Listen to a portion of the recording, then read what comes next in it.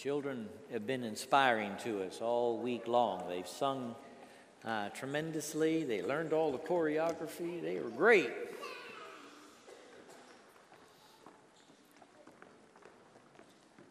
We had a number of heroes in the group. You know, we had an offering, as we do every year. Hey, Jameson. And we pit the girls against the boys each year in Bible school just because it generates lots of interest from me and other people. And so this year, we wanted to raise enough money, $1,500, to send Caroline to Africa on a mission trip. Is Caroline in here? Are you here this morning, Caroline? Oh, there she is. Stand up again. There's Caroline Fontenot. And so she's going to go to Africa. And she'll be going to Accra, Ghana, and helping us with our work in a people group there that just don't know Jesus. And so she's excited about going. We made that goal. We covered the 1,500. And then when we got to the final count, it turned out that we went to the hallelujah goal of $2,000 for our Vacation Bible School offering. Yeah, that was terrific. I never heard of an offering like that at Vacation Bible School. I know there must be somewhere where the offering is bigger than that, but in my experience, that's the biggest one since Robert Rakes first had his VBS in London, you know. I don't know of another one where we had $2,000 given, and that was terrific, and that meant that both Taylor Rutland, who's also here somewhere, and Michelle Woodward, who just directed the choir, were going to have to eat insects. And that was the whole thing. So Michelle was sort of prepping to get ready for the insect, and I tell you, she asked for a bucket and all that. She thought she really didn't know if she could handle it or not.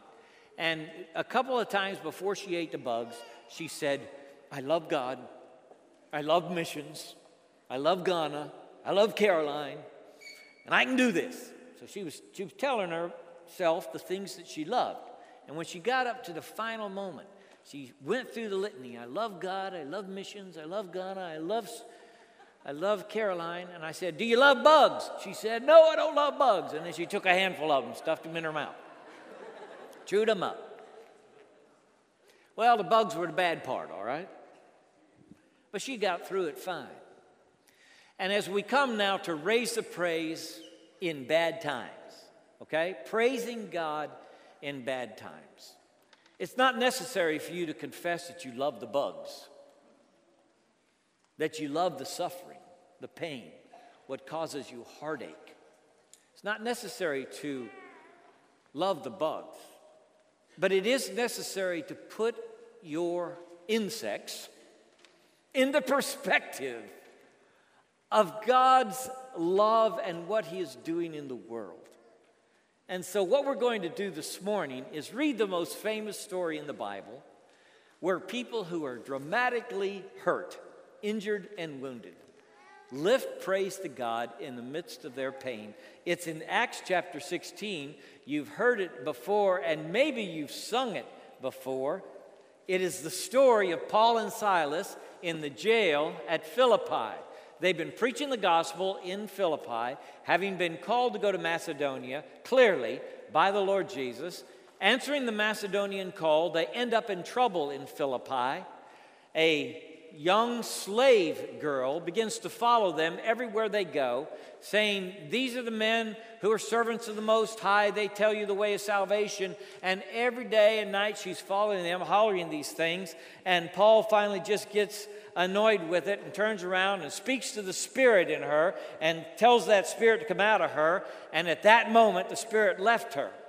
Verse 19 of Acts chapter 16.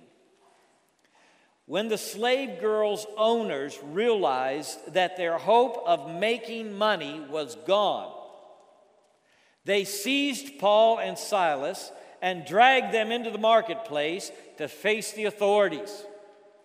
They brought them before the magistrates and said, these men are Jews and are throwing our city into an uproar by advocating customs unlawful for us Romans to accept or practice. The crowd joined in the attack against Paul and Silas, and the magistrates ordered them to be stripped and beaten with rods. After they had been severely flogged, they were thrown into prison, and the jailer was commanded to guard them carefully.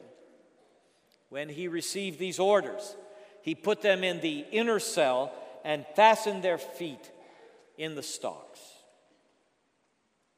About midnight, Paul and Silas were praying and singing hymns to God, and the other prisoners were listening to them.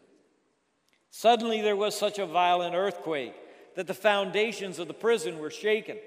At once all the prison doors flew open and everyone's chains came loose.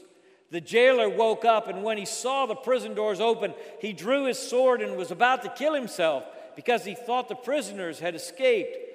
But Paul shouted, "Don't harm yourself. We're all here." The jailer called for lights, rushed in, and fell trembling before Paul and Silas.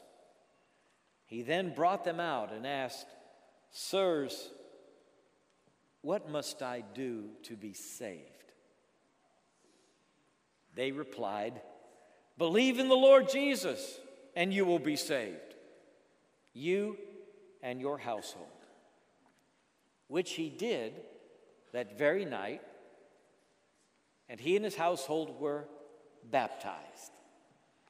Later, when Paul will write the letter to Philippi that we call Philippians, he will talk about the joy of the Lord. In fact, when we traveled through the book of Philippians a couple summers ago in 12 different messages, the theme was joy. We took joyful pictures and displayed them in the lobby, trying to capture the spirit of Paul's epistle, which commands rejoice. And again I say, rejoice. Let your rejoicing be made known to all men. It is a letter of joy written to the jailer and his friends in Philippi years later, when the Apostle Paul is facing execution and surely believes that he is about to go meet Jesus face to face. Very possible that he would. And he wrote this letter from another prison to his friends in Philippi to encourage them to praise the Lord and rejoice in the Lord. The Apostle Paul is not making this turn toward joy at midnight in the prison, trying to deny that he's been beat.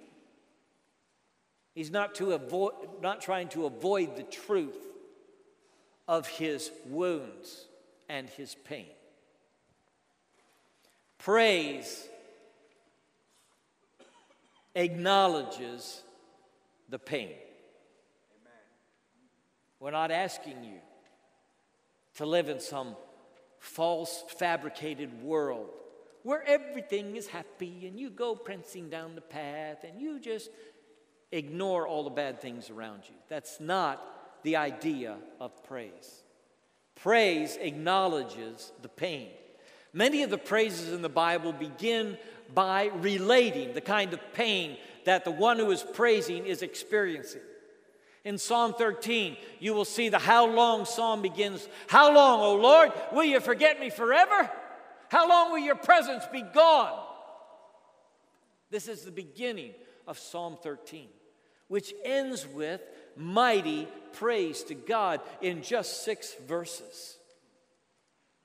It truly is a hymn of praise that gives the context in which the author struggles. And many of your praises will begin with, God, I'm in trouble. God, I'm hurting. I feel lonely. I'm discouraged. I'm perplexed. I'm confused. I've never felt so abandoned. We begin our praises in the bad times, often by facing the truth of our feelings and our circumstances, which are painful.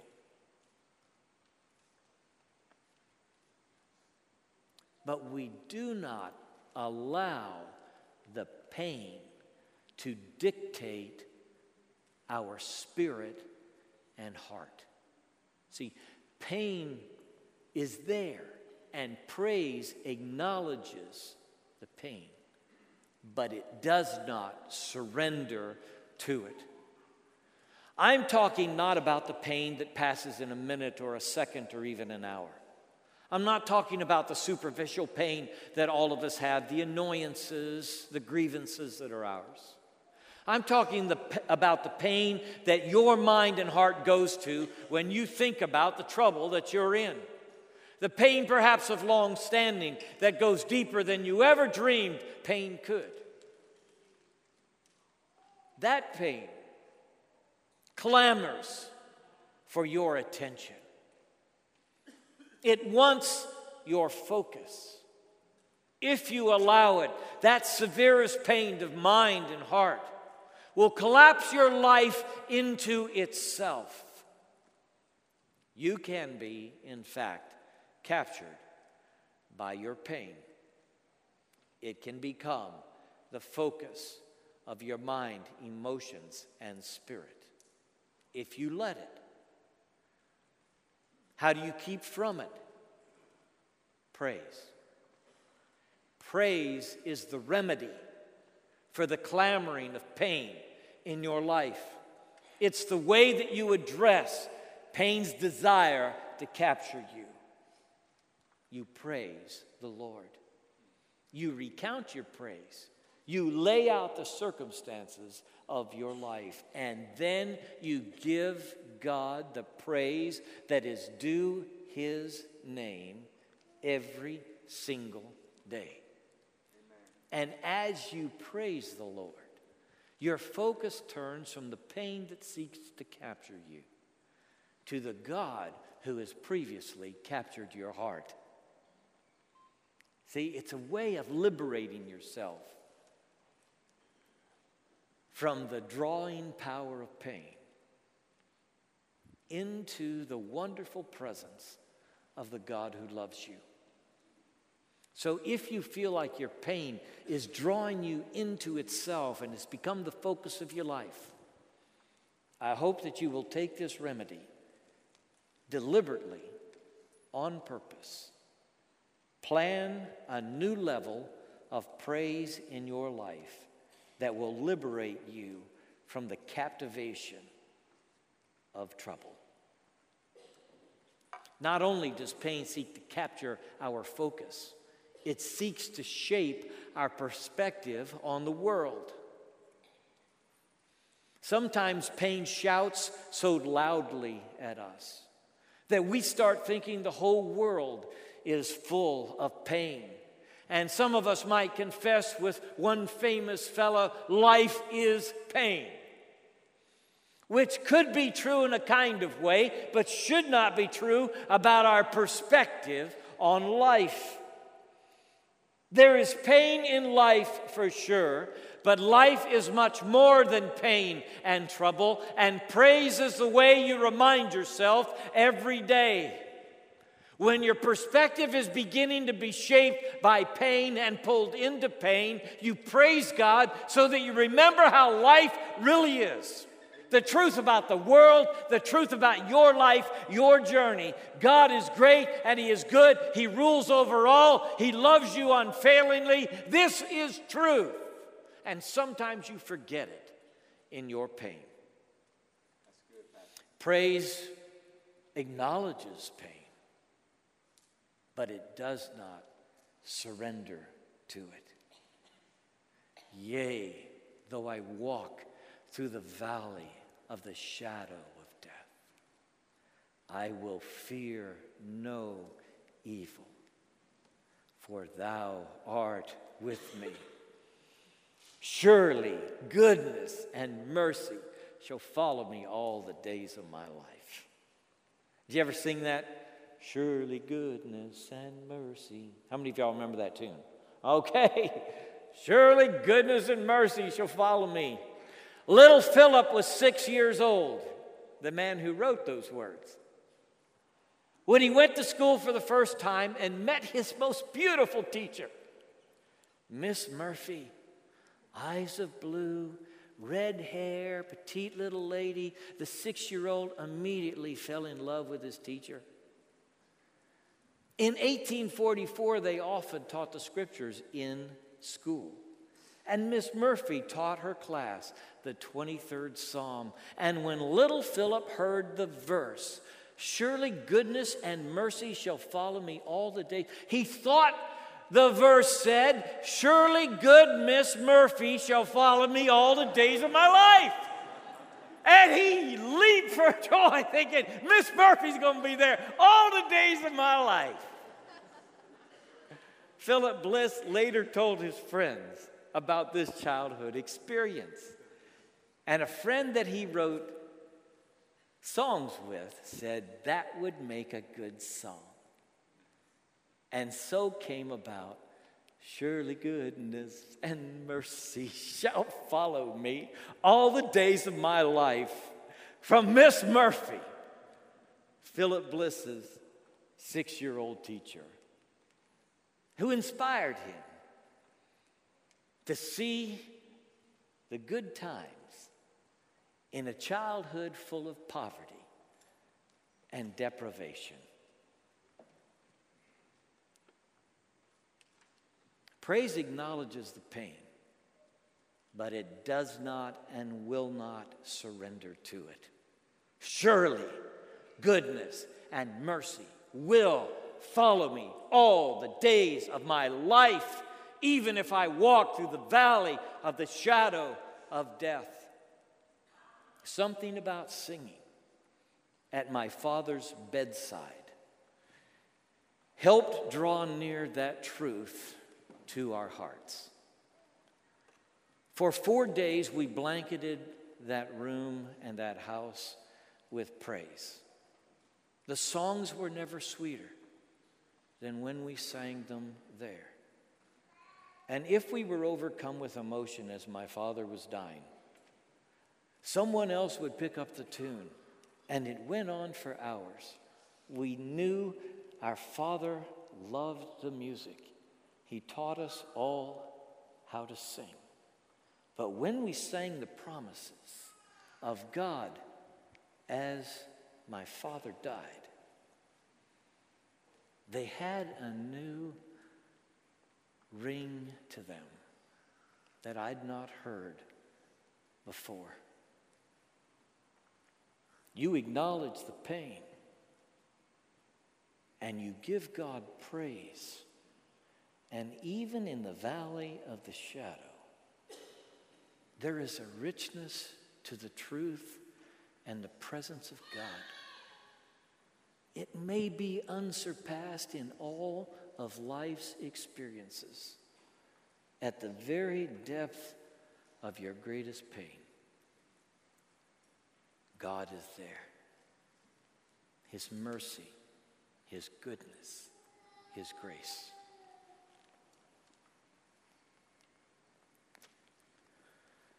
Praise acknowledges pain but does not surrender to it. Praise surrenders to the will of God. Praise surrenders to the will of God. Psalm 21:13, be exalted in your strength, Lord. We will sing and praise your might. What is going on in the mind of Paul and Silas as they are sitting in that jail, beaten nearly to death? I'm sure they are thinking about, in part, that they are in Philippi only because Jesus said, come here. It was Paul in Bithynia, on his way north, who had the vision where a man from Macedonia said, come to Macedonia and help us. The Spirit of Jesus constrained them to make a turn, right then, a dramatic right-angle turn, and go another direction. They received from God one of those rhemas.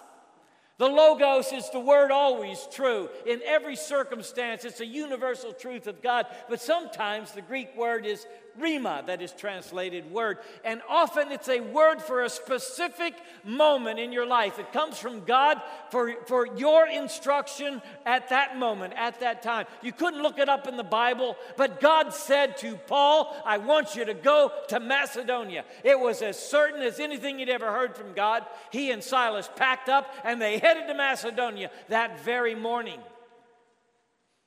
Sitting now in the Macedonian jail. They know they are right where God sent them. Praise reminds you that God is in charge, even when it looks like your life is disintegrating into chaos. Praise reminds you God is in charge even when you are confused and perplexed by your circumstances. You turning your face and heart toward God and saying, you are the mighty one who created me, who loves me, who sent the Savior. And committing your life again to Him, it is the confession that you are walking the purposes of God, that He knows your path, He knows your ways, and you need this in the midst of your pain. This truth needs to be close to you. God has His purposes, and He's working them out in your life. And even though your feet may be in stocks and you cannot sleep at midnight because of the pain, and you're sitting in the pool of your own blood, there is a confidence that comes to you. I am where God wants me to be. He asked me to come to this place. And so I'll rest in His sovereignty, His power, and His truth. Lord, blessed be your name.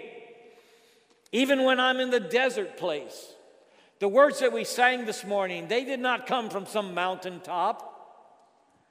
A mountaintop experience of some saint in the Bible. They came from the darkest, deepest, shadowy place there is in Scripture. These are the words of Job after he has lost his sons and lost his daughters and lost all his property and lost his health. It is at this moment that he says, the Lord gives and the Lord takes away. Blessed be the name of the Lord. It's true. Wherever you find yourself in the journey of life, you have not descended as far as Job. And you have sung today the words that are not just trivia on his lips, they are his heart. They are his foundation. It is where he has stood all his life. And when he got in trouble, he said, Lord, blessed be your name. I trust you. What else are you going to do in your trouble? If you run away from God, where are you going? Where are you headed? If the sorrow has come like waves on your soul, what's your alternative to praise? We who have committed our lives to Christ, who have acknowledged Him as Lord and Savior, we praise Him in the tough times.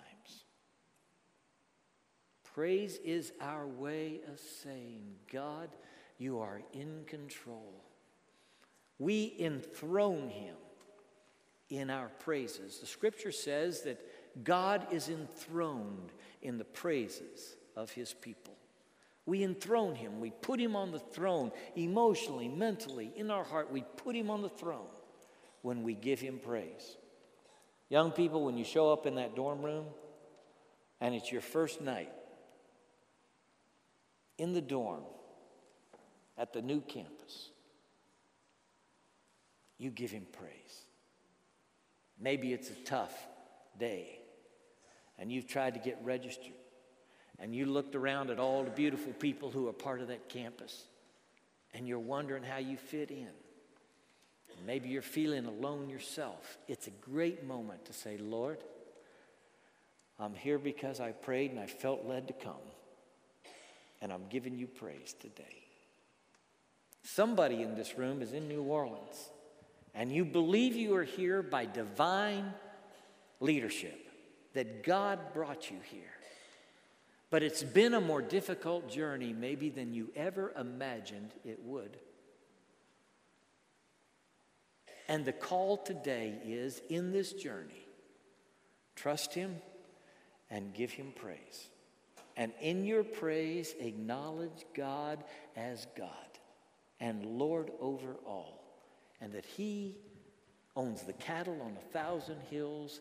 He knows the end from the beginning. This journey, unknown to us, as the children sang, is known to Him. Praise confesses the unfailing love of God. In fact, the Scripture says that we discover in difficult times how deeply and much God loves us. Let the morning bring my word of your unfailing love, for I have put my trust in you. I trust in your unfailing love is a quote from that psalm I mentioned, Psalm 13, that begins with, will you forget me forever? How long, O Lord, am I going to be in this difficult place? And he says in verse 5, I trust in your unfailing love. Praise be to the Lord, for he showed me, listen to this, he showed me the wonders of his love when I was in a city under siege. He showed me the wonders of his love when I was in a city under siege. Sometimes people get in trouble and pain comes into their lives and they begin to wonder if God loves them. Does God really love me? Why is he beating up on me? Does God care about me? Praise is your confession of the unfailing love of God, that God's love never stops and you can count on it every day. It's the confession that God's love is the center of the universe, not my pain. And that God's love is the heart of truth. And his unfailing love is the truth about my situation, even though I'm hurting, even though I'm confused or alone.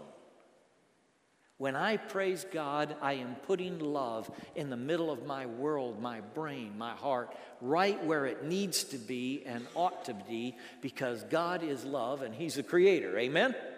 All right, so what's the middle of the world? What's the middle of the universe? It's our loving God whose love never fails. That's the center, that's the foundation, that's the pillar that never moves, the foundation that never shakes. God's unfailing love, made known to us most powerfully when he sent his Son to die upon the cross for our sin, which is how I responded to the child who said, why would Jesus die for me? And the only answer is because he loves you. Because he loves you.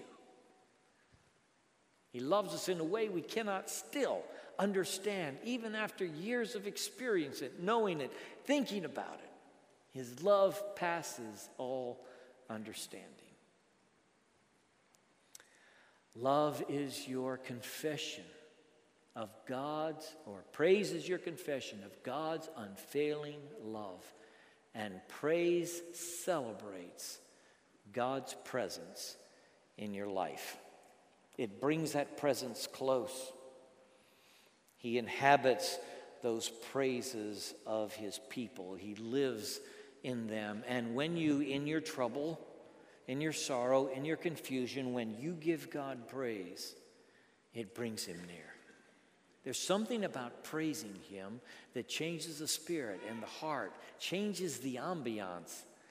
of your circumstances. It changes the atmosphere in the room and the atmosphere within your head and your life. To give God praise is to celebrate His presence. And we need to do it day by day as an exercise of heart, lifting the praise so that joy runs through our lives, even when troubles come, even when circumstances are difficult. The joy of the Lord remains our strength. Where's that joy come from? It comes from the God who loves us and His love never fails, who's in control of this world, whose providential care over me is unquestioned. That's where the joy comes from. Little Philip Bliss, he grew up without shoes. He had 2 sisters. His dad, Isaac, was always poor. Little Philip was born in a log cabin in northern Pennsylvania in 1838. His dad worked all day. Before he left for work, he read the scriptures and prayed, and he sang. And little Philip heard him sing. He loved to hear his father sing. When he came back from a long day's work, before he went to bed, his father Isaac would read the scriptures and pray and sing. And even as a little boy, Philip began to sing with his dad. According to Philip's own testimony, he left home at age 11 to go into the world and make a living. Yeah. 11 years old. His sister said he was barefooted, and everything Philip took from the house the day he left, he wrapped in a handkerchief. At 11 years old, he left there to go to the timber camps and then to the sawmill. And to this place and another, hard labor for 6 years. That was the story of little Philip's life. And as he went along, if he had any opportunity, he went to school. He learned enough by the time he was 18 where they made him a teacher, and then a teacher of music. There are 7 songs in our hymnal that little Philip wrote. He wrote the tune. For the song that Horatio Spafford wrote, "It is well with my soul." They say when the survivors of the Titanic hit the oars to pull away from the sinking ship, they sang little Philip's song, "Pull Toward the Shore." Sing them over again to me, wonderful words of life. Let me more of their beauty see, wonderful words of life. Man of sorrows, what a name for the Son of God who came, ruined sinners to reclaim. Hallelujah, what a Savior. Philip Bliss wrote that song. And you've sung others that he wrote. He rose from his childhood of poverty and deprivation to become one of the great gospel writers and singers of his day. He was on his way to see D.L. Moody with his bride. They had 2 boys they left behind. And on that train ride, they went across a trestle over a river, and the trestle gave way, and 6 passenger cars full of people plunged into that river that day. 160 people were on that train. 59 of them survived. Of those 101 that went into that ravine, some died at impact. Others died by the fires that consumed that train when it crashed. Those who survived the fires, they said, drowned in the water of the river. And those who survived the fire and the water died of exposure in the blazing, blowing blizzard. Philip survived the initial crash and realized that his wife was trapped in a burning car. He went in to save her. They never found their bodies. He was 38 years old. One of the many hymn books he wrote, he simply called The Joy. He's a boy who grew up in poverty we cannot imagine, who left his home barefoot at 11 years old with everything he owned in a napkin. And yet he knew how to give God praise in a way that has stirred the world. Praise acknowledges the pain but does not surrender to it. It surrenders to the will of God. It confesses God's unfailing love. It celebrates his presence even in the most difficult times of life. Bow with me, please. Father in heaven, I pray for the brother or sister in this room who's going through the most difficult time, who's at their lowest point. They despair that they'll ever know joy again. God, I pray for that one.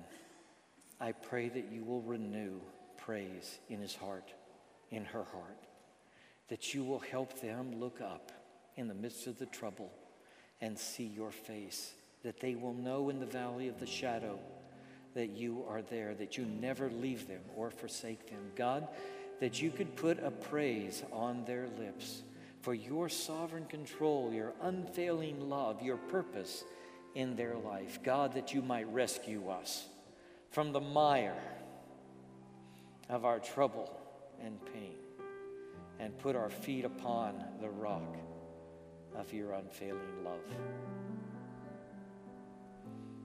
So, Lord, do your work in us by your Holy Spirit. Retune the instrument of our heart so that we might give you praise. In Jesus' name, amen.